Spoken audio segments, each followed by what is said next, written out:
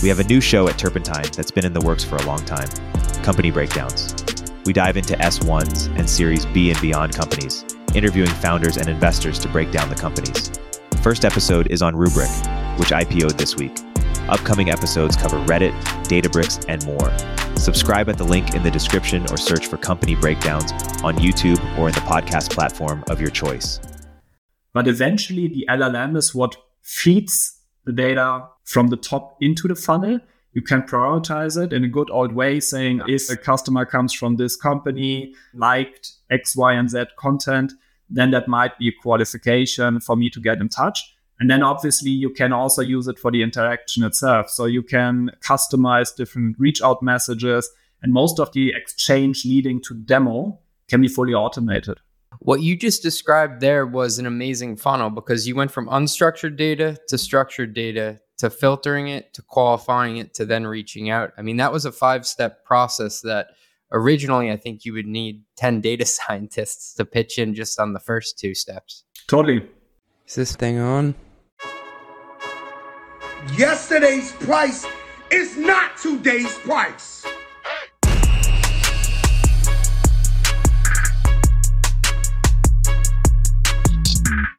Why, thank you, Fat Joe. Welcome back to Run the Numbers, where I interview world-class CFOs, operators, and the investors who fund them on how to get the most out of your company's performance. This podcast is a playbook of sorts for ambitious people in the world of finance, strategy, and operations. Today, my guest is Dr. Andre Retterath, an investing partner at Early Bird Capital. Andre, or the Doc as I call him, has a PhD in AI and machine learning. Woo! He writes the popular Data-Driven VC Substack and is one of the foremost thought leaders of the intersection of machine learning and data to make investment decisions within the private markets. On this episode, we cover the different levels of the AI tech stack and how value accrues between the application layer and large language models. We talk about if AI will serve to benefit incumbents with proven products or upstarts built on AI from the very beginning, how AI is changing back office functions for finance and operations folks, why large language models aren't necessarily built to deal with numbers, and his favorite decision-making frameworks. Andre, or the Doc, gives us a glimpse into the trends he's seeing shape the office of the CFO and unpacks why most AI is really good but not great at what we need it to do. You know, I've always been a bit of a curmudgeon when it comes to AI adoption, thinking it was more sizzle than steak, especially for where I spend most of my day, doing CFO-like things. Andre is very transparent on this episode on what AI does much better than finance workers of today and where it still needs to improve. All this and much, much more after a short word from our sponsors. CRMs are slow, hard to configure, and overly complicated. ADIO changes that. ADIO is a radically new type of CRM built specifically for the next generation of companies. It's flexible, easily configures to your unique data structure, and works for any go-to-market motion from self-serve to sales-led. ADIO automatically enriches your contacts, syncs your emails and calendars, lets you create powerful custom reports, and quickly builds intricate Zapier-style automations. Say goodbye to one-size-fits-all CRMs and outdated user experiences. With ADIO, you can focus on scaling your company to the next level. Try ADIO instantly at ADIO.com. That's ATTIO.com. That is ATTIO.com.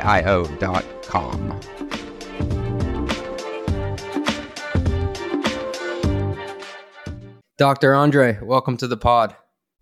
Thanks for having me, man. You're the first doctor we've ever had, so this is groundbreaking. The bar is high. I always like to joke at the beginning, like, "Hey, we're the top 3 podcast in like Lebanon or some random country." You're calling in from Germany, right? Right, Munich. I think we actually are top 5 within business management in Munich. So we're just on a tear here. We're coming up in the world. Yeah, finally breaking into the mainstream. So you have extensive experience within AI. You've been investing in it for a while at Early Bird Capital. And a lot of our listeners are on the finance side, and we're going to get into how AI is impacting what they do from finance, strategy, operations. But I wanted to just start out more broadly here. So can you talk about the different layers of the AI kind of stack and where value tends to accrue? Maybe we could just start there. Look, I think there are generally different frameworks, and whatever expert and perspective you talk to, you will get probably a different framework. But from our view, as you also mentioned, like I've been on the developer operator side for a long time. I started researching and I then switched to the investing side. And for me, I think about the AI stack in a very simple way. It's 4 layers. On the lowest layer, you have the infrastructure layer, which is essentially everything from the NVIDIA's, HPE's, TSMC, ASML, really downstream. Then you have the next layer, which is the foundation large language model layer. This is essentially where most of these companies, including OpenAI, also Aleph Alpha, one of our portfolio companies, but many of the others like Cohere, Anthropic, and so on, Mistral, also have their core value proposition. But obviously, most of these players expanded across the value chain, becoming mostly full stack. But that's the second layer on top of the infrastructure layer. At the highest level, we have this application layer. Application layer is literally every both end user, prosumer, but also professional application that we know. So stuff like Jasper, like Copy AI, like Midjourney, and so on. So essentially, LLMs bringing value to the customer in whatever different kind of use case. And what we saw evolving is the fourth layer. So that's the most recent one that evolved between the foundation LLM layer and the application layer, which is what we call the middle layer. So this middle layer is really everything, the picks and shovels for the gold rush, you can say. All of the stuff that is needed to bring LLMs into production. So we talk vector databases, vector ops, we talk RAGs, and different kind of stuff. Got it. And I'm going to ask you throughout the podcast about applications or finance strategy and operations, like I was saying. Are those at the third layer or fourth layer? Like where in that value stack am I alluding to? So it depends. Like from the user's perspective, obviously, most of them are in the application layer, but it depends. There are some companies that actually build their own LLMs. So you might know like Bloomberg GPT, one example. So seemingly they take their existing data, fine-tune or train an LLM and include it into their existing application and distribution. So that's an example for a full stack player that might just come across as an application. But most of these companies are actually in the application layer. So most of these companies are just very thin wrappers on top of external LLMs. So they leverage external LLMs, take this data, fine-tune it, or put it into context with different kind of RAGs, and then provide a quick solution for the customer. And would you say that thin wrapper, it makes me think that maybe that's not the most valuable part to be in, that we had spoken to Tony Kim of BlackRock, who runs their tech investment portfolio, and he said that it's kind of like gravity, where the most value accrues to the layer at the bottom of the stack. So that would be layer 1 and 2, which I think you were talking about. Would you agree with that? Or do you think there's still a lot of value to capture in layers 3 and 4? Partially yes, partially no. I think it's difficult to say, because if you look at the stack, there's reason for all of these 4 layers. So the infra layer, the LLM layer, the middle layer, and the application layer. And this gravity aspect of it will sink down to the infrastructure layer, EI, the big hyperscalers will win and accrue most of the value. We've been thinking, writing, and also investing a lot into like value accrual in the AI value chain. And I think there are many arguments of why this might happen. However, you cannot look at it in an isolated way. It's also very important to look at the distribution component. So if we just look at the application layer, we can easily split it up into 2 kind of camps. One is the incumbents, think of the Adobe, Photoshop, and so on kind of world. And the other one is the AI native players, for example, Copy AI, Jasper, Midjourney, and others. So if you compare it here, the AI native players might be able to deliver value generated through large language models faster to the customers because they can build AI native products. Whereas on the other hand side, you have incumbents like Adobe. They also launch different kind of Gen AI features, but they have the advantage of an existing distribution. So if we look at the application layer, for us, it's a lot about the distribution, access to customers, and actually building very strong Gen AI native products. And for us, the question becomes, who owns the distribution?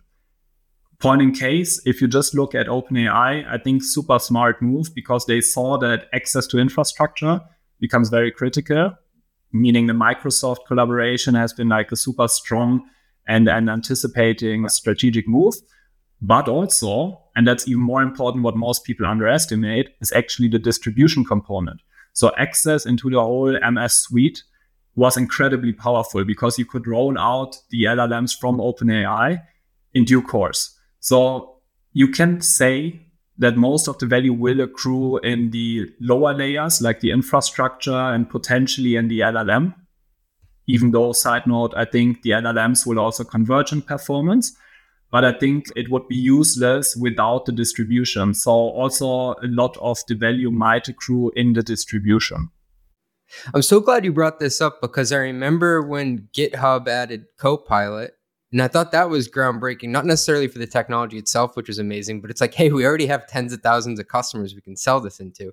So me putting on my finance lens, I look at it like it's going to be pretty damn hard to displace someone like an Anaplan or a NetSuite or someone who's been in this back office space for so long. Wouldn't it make more sense because they already have the customers and distribution for them to just build AI into their model as, I don't know, maybe I shouldn't use this word, but as a feature? It's a fair point. And if we look at historic waves of new platform technologies, this time it's different in the sense of the speed of adoption is way faster. If you look at huge incumbents, and if you just looked around the launch of ChatGPT, which is like funny enough, if we just take one step back, transformer models have been around since 2017, like the first paper, the attention is all you need paper. So it started evolving in the community. There was nothing new to have like this technique of building very powerful models.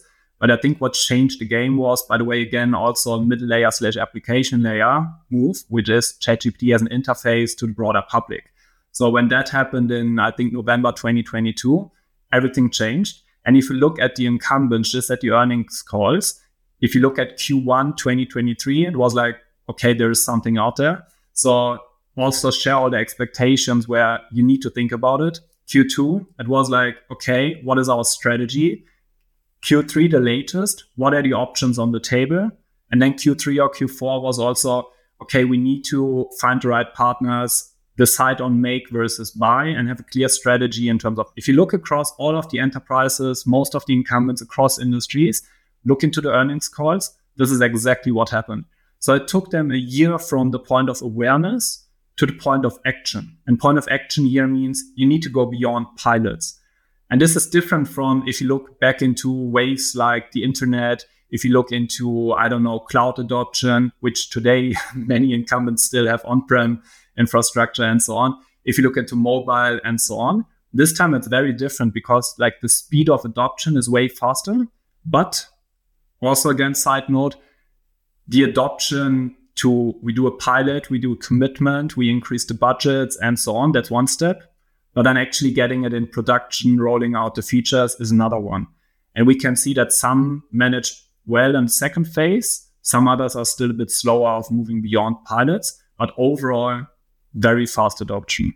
It kind of brings me back to how everybody was using the word blockchain or Web3 in earnings calls, but nobody really got past that pilot stage to implement it, to create budget, and to actually roll it out.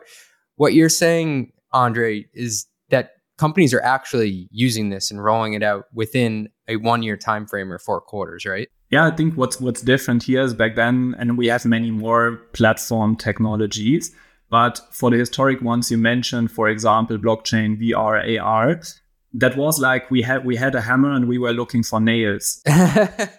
We had this amazing technology, and with lots of imagination, we could think about different kind of problems to solve. But in this case, it's the other way around. We actually know already the impact on productivity. So we can look at like what is the impact on productivity measured in terms of relation to GDP and so on. And we can see on a case by case, like just a couple of months after ChatGPT got launched, there was a study showing that, I don't know, I think it was BCG consultants increased their productivity while keeping the output on the quality level the same by around 40%. And that was like a couple of months after. So we could see it on an individual worker level, but then also more holistically for the whole economy on the GDP level. So this was very different. We know exactly that it will make us more efficient. So automations And then specifically, if we look at the strengths and the strong points of Gen AI, it's really about researching stuff, creating content, and so on. And obviously, we will go beyond it. But those are some amazing use cases that are pretty straightforward and you can implement into your existing products or create new ones around it. So we already have the use cases in mind. Would you argue that another expedient to this whole process is that there's an easier on-ramp for people to use it? I think you had alluded to the ability to just write in and chat. Like, it seems pretty simple, but that is groundbreaking in a way, right? Yeah, if you look at the structure of these large language models, even though they are still called large language models, but it's also multi-model. So it does work for other data types, right? It also does work for images, for videos as a sequence of images. It does work for audience where you have different kind of oscillations and so on. But the structure of the model still mostly applies.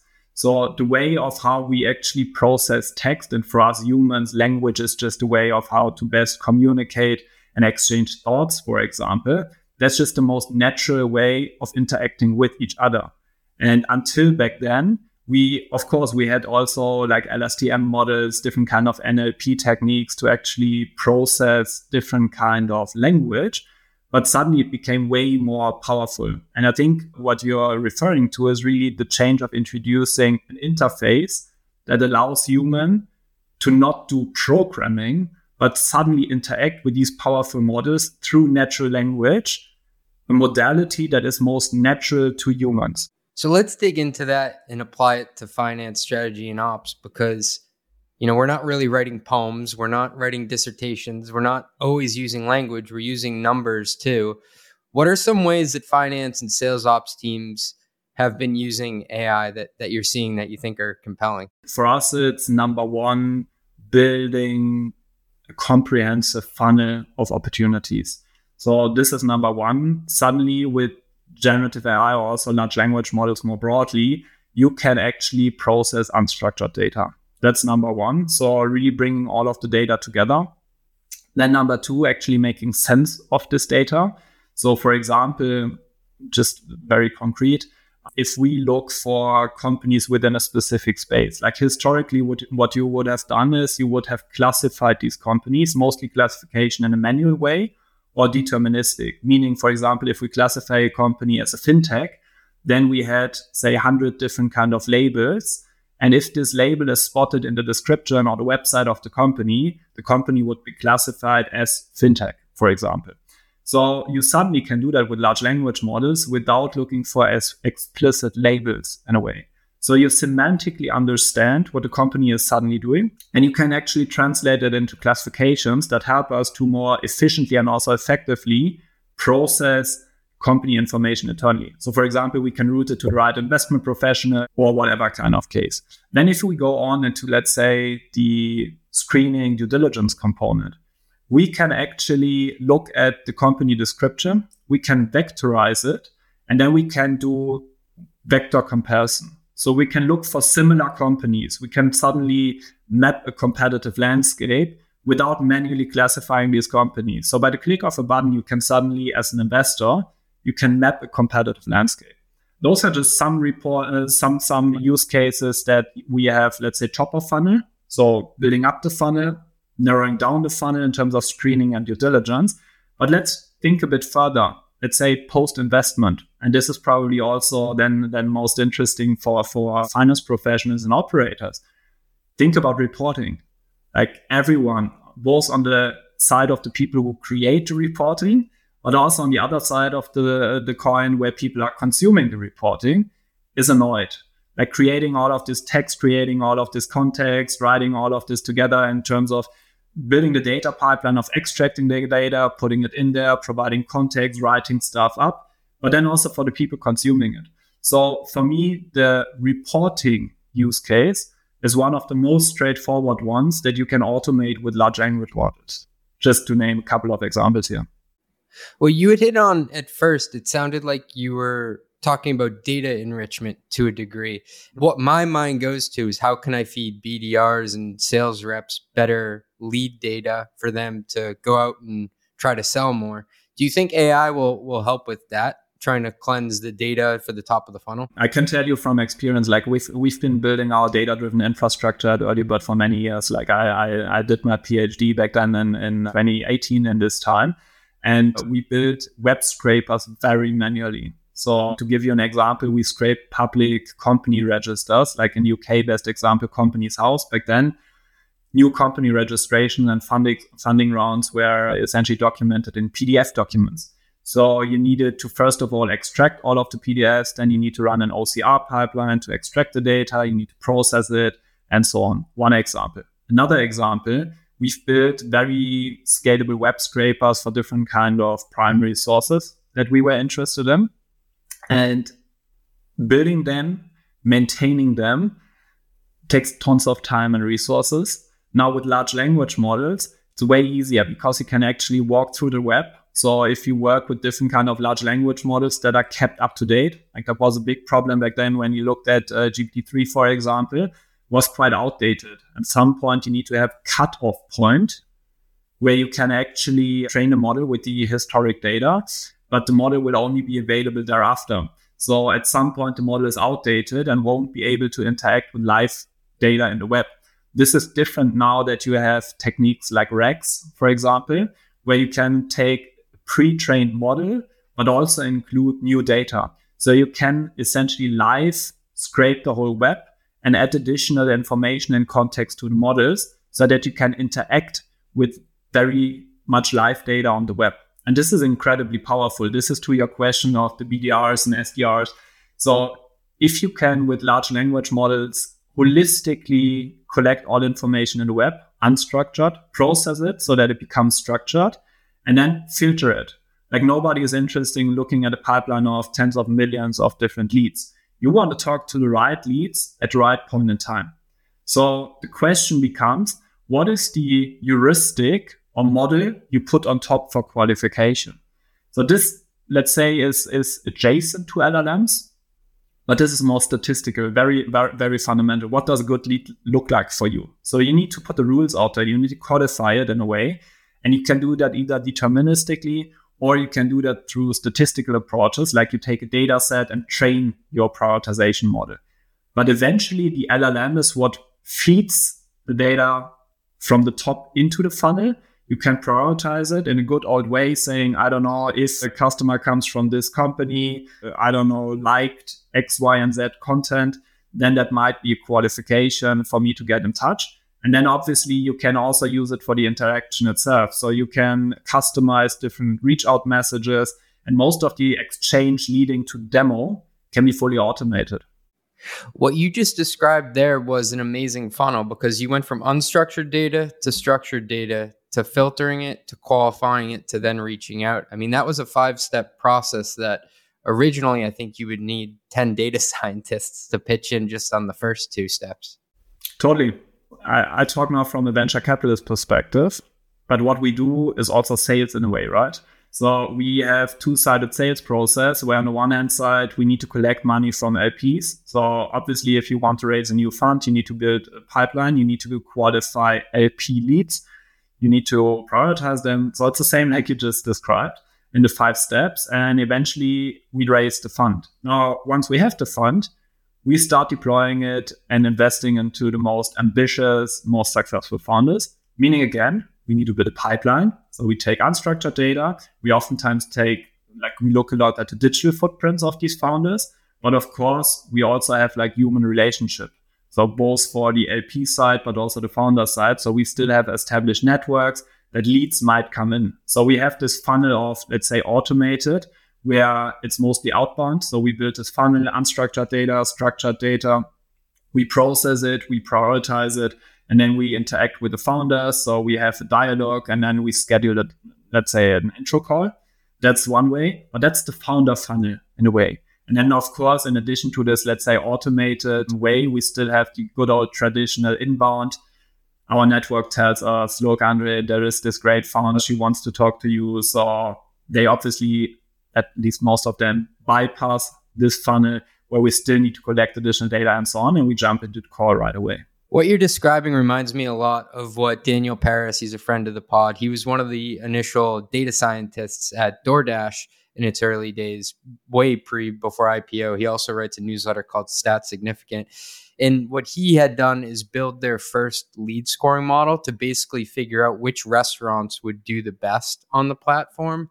And he went like across all of San Francisco and had to score them based on different characteristics. And then that was fed to the sales team in a way that was digestible for them, but also so they could basically prioritize which ones would be the best leads to go after. And I think like what you're describing, like whether you're in venture capital, whether you're working for a marketplace, whether you're working for a B2B SaaS, AI can help you get to that kind of hot lead faster than you would normally. This is 100% true. And I think one major difference from the restaurant example to our example of investing into founders, probably again different to operators in the startup world. We are investing into founders and startups, which is per definition very unpredictable in a way. And there are many opponents who say you cannot predict the likelihood of success of startups and so on. Historic data shows, backtesting shows you can in a way. Like we just want to create alpha. We just want to outperform the market, right? So to a degree, even though it's mostly unpredictable, you can predict it good enough to prioritize the right leads. And this is just very important. And I think this is true for everyone with large language models, with proper automation, and also with partially, this has little to do with large language models, but very much data science methods. You can prioritize the right opportunities and build your funnel. That's about how to prioritize opportunities. But what I want to get to next is how to mitigate risks. Have you seen any ways that is helping CFOs like me or chief risk officers or chief legal officers assess risk more effectively? This is an interesting question. So far, I think it's mostly explorative in a way, and it depends a lot on the context. So obviously, we all deal with tons of contracts. So you can also see with large language models that you can actually search contracts. So for example, we also have a portfolio company that is working in that domain. So they have a semantic layer that you can apply for different kind of contracts. And essentially you can check all of the contracts, whether something is in there in a positive sense that needs to be in there or shouldn't be in there in a negative sense. So you can semantically essentially create a bullet list of like, I don't know, these items need to be in there. This shouldn't be in the contract. And then you semantically scan the whole contract and you flag specific passages if something is in there, if something is missing, and if something is in there that shouldn't be in there. So this is a perfect example of large language models that you can apply to every work that is related to contracts. That's number one. Number two is the reporting side that I just mentioned. So with another portfolio company, I mentioned before that we are investor in Aleph Alpha. Aleph Alpha essentially is a full stack provider in the large language model space with a position from the very beginning for enterprises and governments, so public organizations that deal with highly critical information and data. And some of their customers, also actually some of US customers in the finance sector, actually explore it for reporting use cases. So essentially generating reportings for their investors, for their shareholders, but on the other hand side, also extracting information from reportings into a standardized way. So I know many fund managers out there, specifically fund of fund managers. We also know that from our LP base, that have invested into multiple GPs, so multiple VC firms, and they need to extract the information from different kind of reporting. And all of the reportings are in a different structure. So some use this platform, another one uses this platform, some use PDF, some actually send you a Word document, some send you an Excel file. It's completely different structure, it's completely different information. You need to all look it up manually. And the good thing is, if you manage multiple assets, you can actually use large language models to take this data from different structures and bring it into a unified structure that you prefer. And this logic of use case certainly also applies for operators, be that CFOs, be that people in legal positions, whatsoever. So whenever you work as a data orchestrator in a way, you orchestrate data, you aggregate it from different kind of sources and different kind of structures, and you need to bring it into a unified way. Like everyone should have tens of use cases in mind if I'm talking about that. This is something you can perfectly automate with large language models. Hey, thanks for listening. We'll be right back after a word from our sponsors. As a SaaS CFO, I know firsthand how difficult it is to report on SaaS metrics. We've all seen a deal close at the end of the month, but the customer's contract doesn't actually start until the middle of the next month, creating the classic discrepancy between bookings or committed ARR and actual ARR, the real stuff. That's why I'm so pumped to be partnering with Maxio, a company trusted by thousands of SaaS companies to understand these reporting nuances. They basically built and automated the SaaS dashboard I tried to manually cobble together for 3 years. In 2022, SaaS Optics and Chargify combined to become Maxio, the only billing and financial operations platform that was purpose-built for B2B SaaS. They're helping SaaS finance teams automate billing and RevRec, manage collections and payments, and put together investor-grade reporting packages. Visit maxio.com/runthenumbers to learn how Maxio can help you supercharge financial operations in 2024. Request a demo using the Run the Numbers link and receive a 10% discount on your first year with Maxio. That's maxio.com/runthenumbers.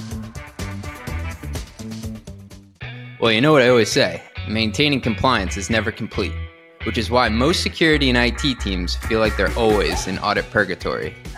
I'm there right now. But there is a solution, and it's easier than you think. Escape the infinite loop by using ThoroPass's compliance and audit solution. ThoroPass is the only solution using AI-infused technology and in-house auditors to take your team from start to stamp without leaving the platform. As a winner of multiple G2 awards, including top awards for usability and service, your team is in good hands with ThoroPass. From onboarding with dedicated experts to audits from in-house auditors who know every aspect of your framework needs, you can have complete confidence in your ThoroPass compliance journey. ThoroPass is the only solution to offer audits for your most needed security frameworks. I'm talking HIPAA to HITRUST and SOC 2 to ISO 27001. Woo! If you need PCI, DSS, pen tests, or any other major compliance framework, ThoroPass can hook you up. With ThoroPass, you never need to worry again. Relax, we fix audits. Find more at thoropass.com. That's THOROPASS.com. Tell them your boy CJ sent you. They'll hook you up. Boom. The biggest game changer for me has been helping to read through contracts and summarize them. So I have to read through, like I always joke with people, the biggest change becoming a CFO for the first time was just the sheer number of agreements and contracts I had to read through. Like no one teaches you that when you're coming up in FP&A or accounting. Like, hey, dude, you're going to have to read through like a 70-page procurement contract for like an ERP. Like, okay. But it can help you summarize that. It can also help you write contracts. So you could say, dirty secret, the sponsors for this podcast right now, the agreement that they signed was done by ChatGPT. But like it can help you come up with a lot of agreements and structures for partnerships that otherwise I think you'd have to hire an extremely expensive lawyer to do.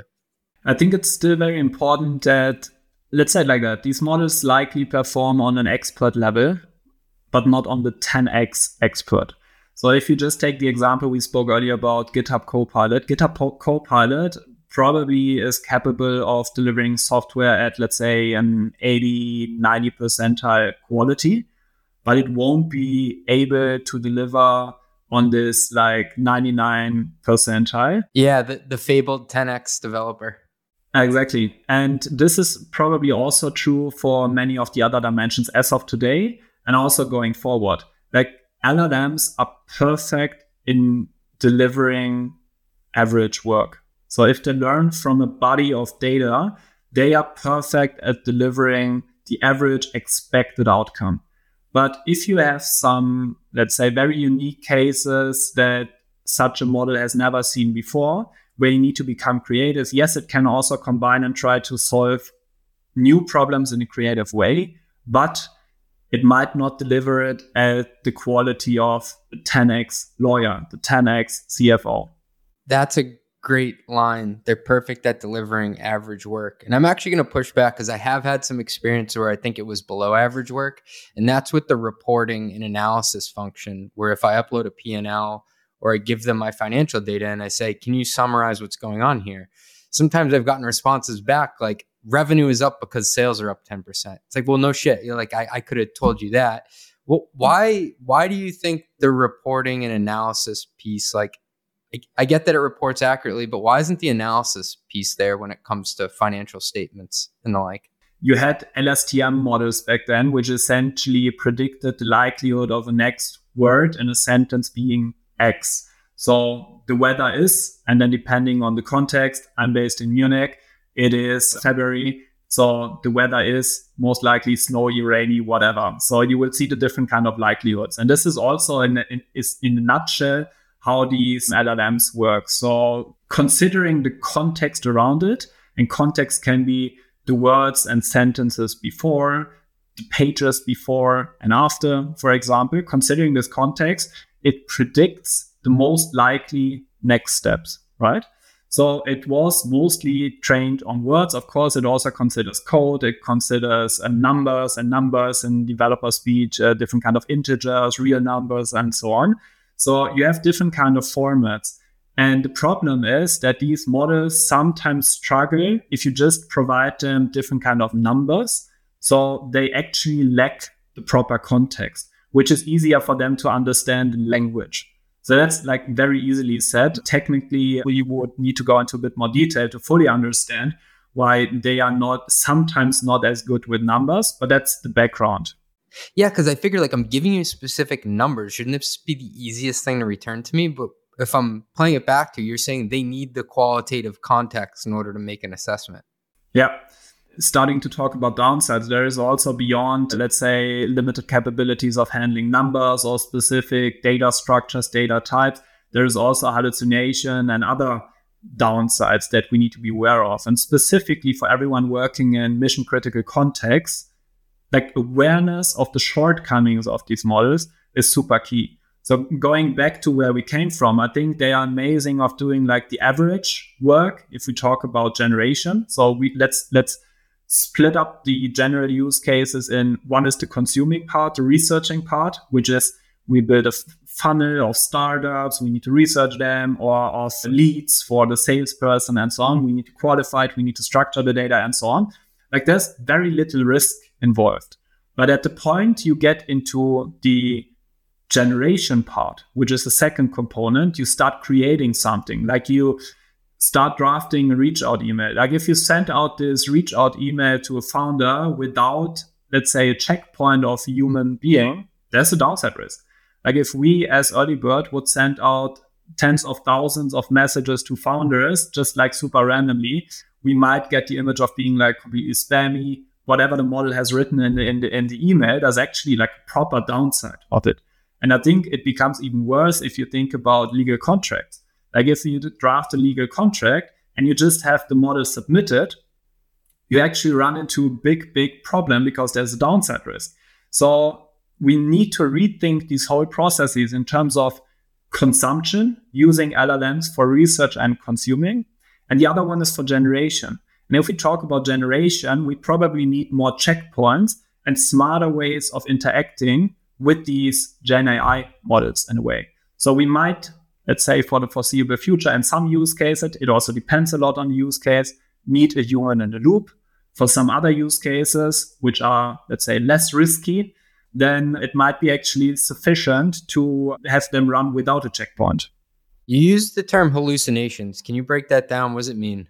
Hallucination means that the model, based on the training corpus it received to actually get trained on the weights and capabilities it has, believes for a new prompt. So the user prompts the model, it asks a question, for example.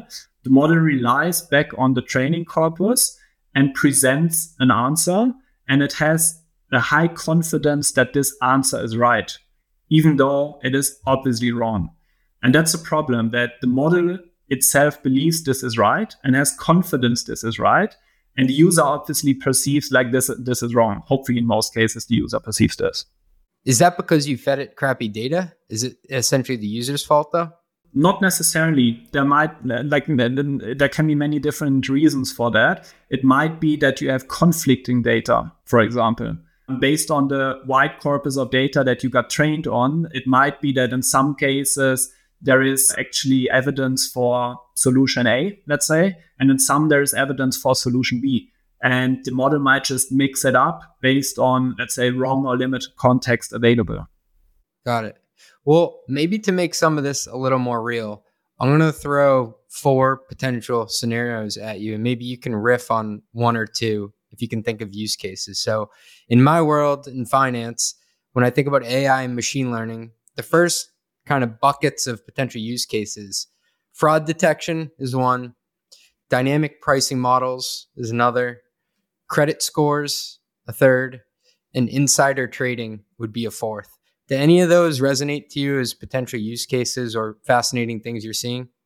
I'd say for partial components, for all of them. For all of them, you need to collect data. For all of them, you need to research data. For example, let's say pricing. Like pricing, you need tons of data. You need tons of historic data. You need context to actually predict it. But these models already work well with traditional statistical approaches. And I'm not sure if they would work, also given that the pricing works a lot with numerical data, would work better with LLMs or is even doable with LLMs. However, we might use LLMs to actually provide more context to the models so that the models can actually adjust. Second one that comes to mind, fraud detection. So for fraud detection, also the context is incredibly important. So we can use LLMs to actually collect and process the data to get the right context to then classify, is this a fraud or not? So for fraud detection models, you might actually use LLMs to actually increase the confidence score of the traditional scoring model. Got it. And the dynamic pricing piece, that makes a lot of sense because there have been a lot of quants and a lot of stat heads that have been around for a while. We had interviewed Rich Gotham, who's the president of the Celtics, and he was saying even 10 years ago, they'd started to do dynamic pricing and using statistical models to figure out when's the best time to sell the best ticket to the right person. So what you said resonates a lot. So at this point, what I want to do is take you into what we call our long ass lightning round. So we're going to get to know you a little bit better outside of this AI stuff. So do you have any frameworks that you use in your job to make decisions on a day-to-day basis? What frameworks do you use when something tough comes across your desk and you have to prioritize? That's an interesting one. I mean, I love frameworks because frameworks are a way of breaking down very complex situations, problems, and focusing and conveying them in a very simple way. So one that worked really nicely for me, like as a VC, you can always take this next call. So you will never have enough time. You would always need to meet this next founder because it could be eventually this one outlier founder, right? So what is a very important framework for me is actually the Eisenhower matrix, which is a 2x2 matrix, which is important and urgent. And I try to, I have internalized it that much that I apply it to whatever I'm doing, no matter if it's email, no matter if it's interaction in the portfolio with LPs, meeting new founders, and so on. So there are different levels within the professional work, but you can also take that to your private life and beyond. So Eisenhower matrix of classifying everything a lot across important and urgent. What's the difference between the two, Andre? A very urgent topic, you have a deadline for something. This means a topic is super, super urgent. But it might actually be just, submit your lunch preferences within your team if you have the team dinner. So that's an example for something that is probably super urgent because otherwise they will order without you, but it's not important at all. Like you won't starve this lunch. On the other hand side, if you have, for example, you need to attend your own wedding or your baby is born, then this is incredibly important. But if you're anticipating it months ahead, this is not urgent, right? But if the point in time comes, then suddenly this becomes super urgent. So, for example, the wedding next year that you're just planning ahead for is something that is incredibly important, but not too urgent at this time. But at some point, it moves on the line and becomes more urgent. On the other hand side, if you have more short-term stuff that might be incredibly urgent, but not too important, it actually helps you to prioritize all of the different topics. That's a good one. I'm going to use that in my daily life because I fall too often, become victim to the urgent. The second one on that one is actually, and that's probably most common for VC investors, is the Pareto principle. So the 80-20, right? So venture capital by nature is Pareto driven. So it's power law distribution with a higher alpha coefficient means less than 10% of the portfolio make up for more than 90% of the returns. So that's early stage venture Pareto distribution. You got to admit, though, it is kind of funny that the ones that are the outliers probably need the least amount of attention and work from you because they're doing so well. In many cases, this is true. This is actually true, but it's not always true. It also depends. There are times where some companies need more attention and then eventually pick up. If you look at many of these successful outlier cases, they were not always that obvious, right?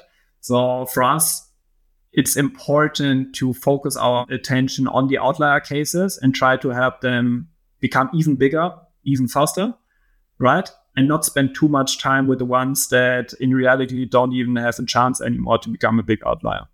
Yeah, I had a VC once say to me, it's kind of ironic that I know I'm playing a power law game, but I end up spending 80% of my time on the companies that are going to drive like less than 20% of my returns.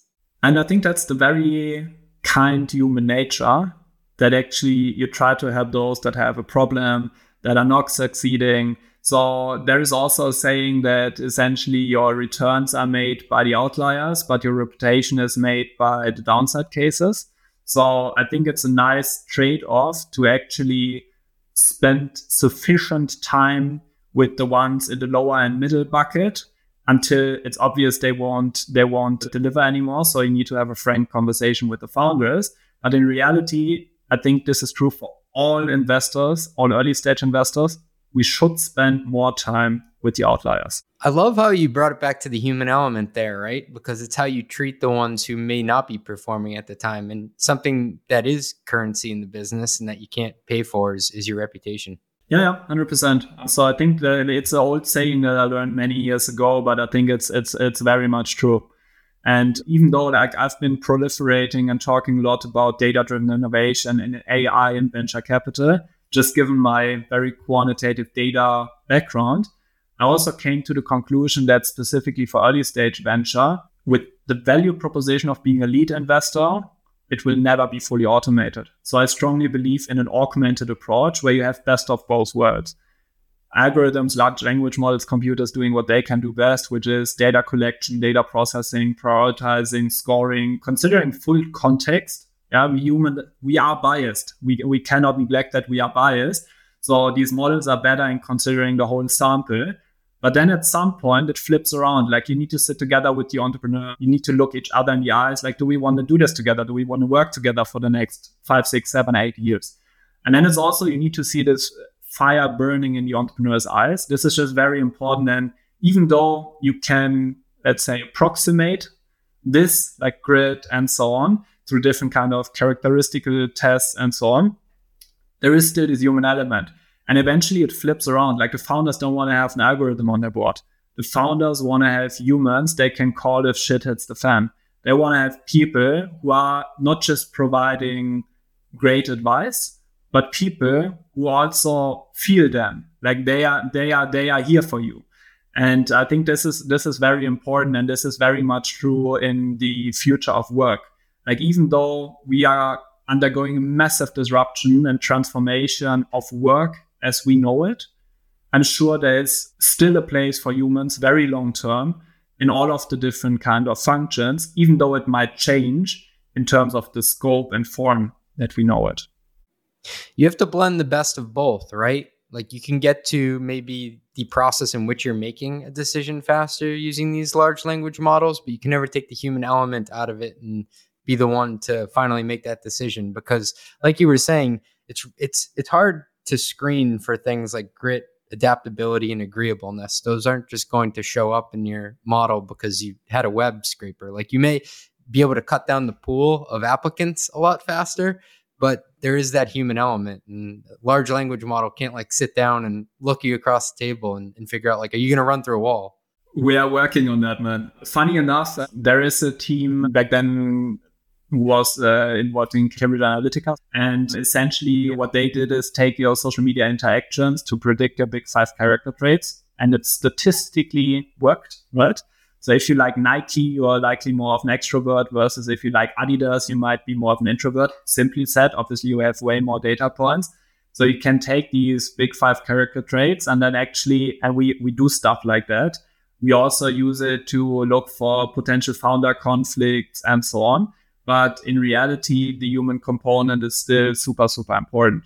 However, one side note, there are also quant funds where I think you can actually automate majority if you're just a follower fund and you just want to create alpha, not having human involved too much. So we would see both the change in form as we know it today, but also change in, let's say, kind of new organizations in a way.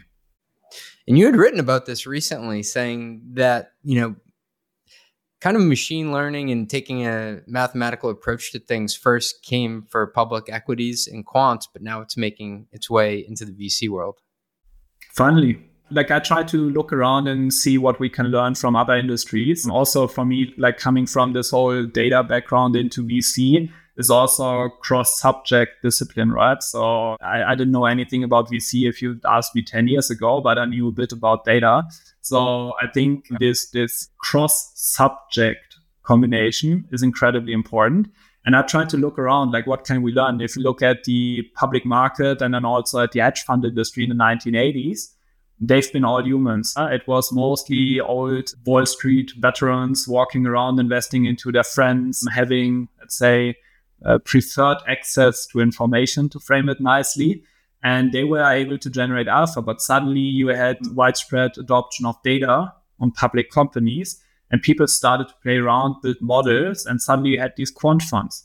Today, more than 75% of the market actually classify as quant funds, and they seemingly outperformed the more traditional human-led funds. And I think the same is true for venture, even though I remember when I started having these conversations, many people said, you can't automate venture, it's all human, it's all qualitative, it's private data, none of this is available and so on, which is BS. The data is available. There are digital footprints of founders on companies. It's just a matter of how to process this mostly unstructured data and make sense of it.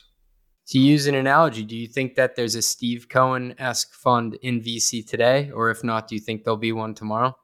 100% I believe it is changing. I've been observing this whole space. Even 10 years back, there were a few funds who started playing around with it, but I think the timing was just not right. So if you look at it, you always need three components. One is you need the models, the algorithms. Number two is you need data. And number three is you need the compute power. And back then we just had the compute power. We had different kind of GPUs combined instead of CPUs beforehand. And what was lacking is really the way the algorithms worked. So the transformers, as we just learned in the past 7 years, plus also the data, big data was just on the rise. And this is why many funds actually, of these few that started, discontinued their efforts. And I think the timing in the past 5 years is better than ever before. So now we see all stars are aligned. And I expect we will see pure quant funds. We will see data-driven funds that have data at the core going forward. We will see that many traditional funds need to transform themselves. We will see different kind of new network funds that are mostly solo and micro funds that purely rely on a network. So the whole venture industry, and this is what I'm convinced of, will undergo a massive transformation. The future of VC will look completely different than we know it today. Let's make that a little more real. Hey, thanks for listening. We'll be right back after a word from our sponsors. Roll the theme music, producer Nancy. And with that, it's time to rep yo stack, sponsored by Tropic, the next-gen procurement platform helping modern CFOs take control of their budgets and bottom line. By combining approval workflows, supplier management, and pricing benchmarks all in one place, Tropic makes savings opportunities easy to find and act on. Visit tropicapp.io to learn how.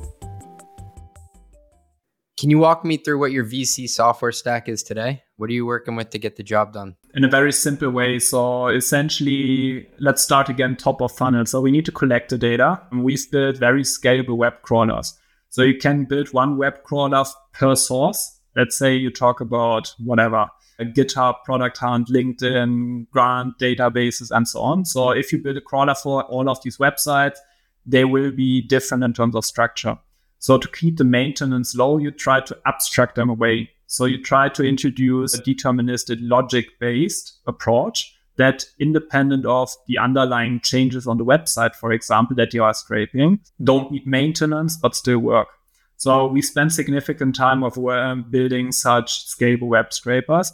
Then you need to execute them. So you can execute them from one IP, but at some point they will get blocked. So essentially you are emulating human behavior. So what you would need is essentially different kind of proxy servers, right? There are different providers that you can work with. What's very important to me is we would never circumvent terms and conditions. So we would not do something that is gray or even obviously not allowed. We only do the stuff that is allowed by the terms and conditions. So if we are required to buy a license for these databases, we do have a license for these databases. And then essentially we collect the data as much as it is possible. And then this is what we call the primary data collection. Now you need to run that in a scheduled way. Like you need to execute these crawlers every night, every second day, every week, whatsoever. And we use, for example, Airflow, which is a scheduler there. And then we throw this into the data lake. This is what we call the primary data collection. Now the secondary data collection is essentially external databases. I published a paper back then benchmarking different startup databases like Crunchbase, CB Insights, PitBook, D-Room, Traction, VentureSource, and so on. And essentially, we work with different kind of data providers where we integrate into the APIs or take the data dumps. So we also throw that into our data lake. And then the third component is we actually work with Affinity. Affinity is a VC-focused CRM system. We've been one of the very first customers back then. And what they have done fantastically nice is building a knowledge graph, a social graph. Like they integrate into your email and calendar, and they figure out who you've been in touch with and essentially map all of these personal relationships. So we also take, let's say, this knowledge graph in terms of our social capital in the firm and all of the relationships. And what we do in the next step, we take this primary data, the secondary data, and our network data, and essentially merge that all together. So this is what we call entity matching or deduplication. So obviously you might have one founder multiple times in different sources. So one example, you think about starting a company tomorrow. So you text in Reddit, I'm looking for a co-founder. So what we would do is you would get an entry in our database. Now let's say next week you put into your LinkedIn starting something new or stealth mode or whatever. Like we have 100 plus classifications for this one. So you would get a second entry. Then I don't know what your public register is called. Let's say here in Germany, it's called Handelsregister. So you would officially register your company. It's called Handelsregister. You would get a third entry.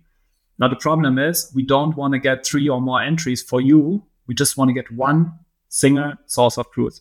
So we need to do the duplication and remove essentially the duplicates and merge these entities together. So that's one of the biggest data science challenge I can tell for experience. We had different people spending years to get this done right.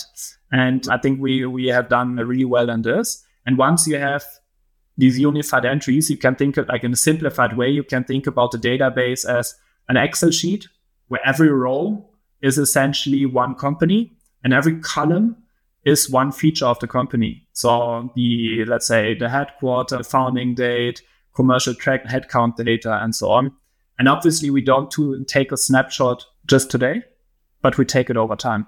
So this is the third dimension, that we take these snapshots mostly every single day and essentially look at the differences, so the diffs between the changes. And that now leads to the component where we spoke about prioritization and screening, where essentially we have built different kind of deterministic, but also statistical and machine learning based models that help us to predict the likelihood of success of companies to actually prioritize the right opportunities. So this is the top of funnel, like sourcing, screening, and then we get into the due diligence component.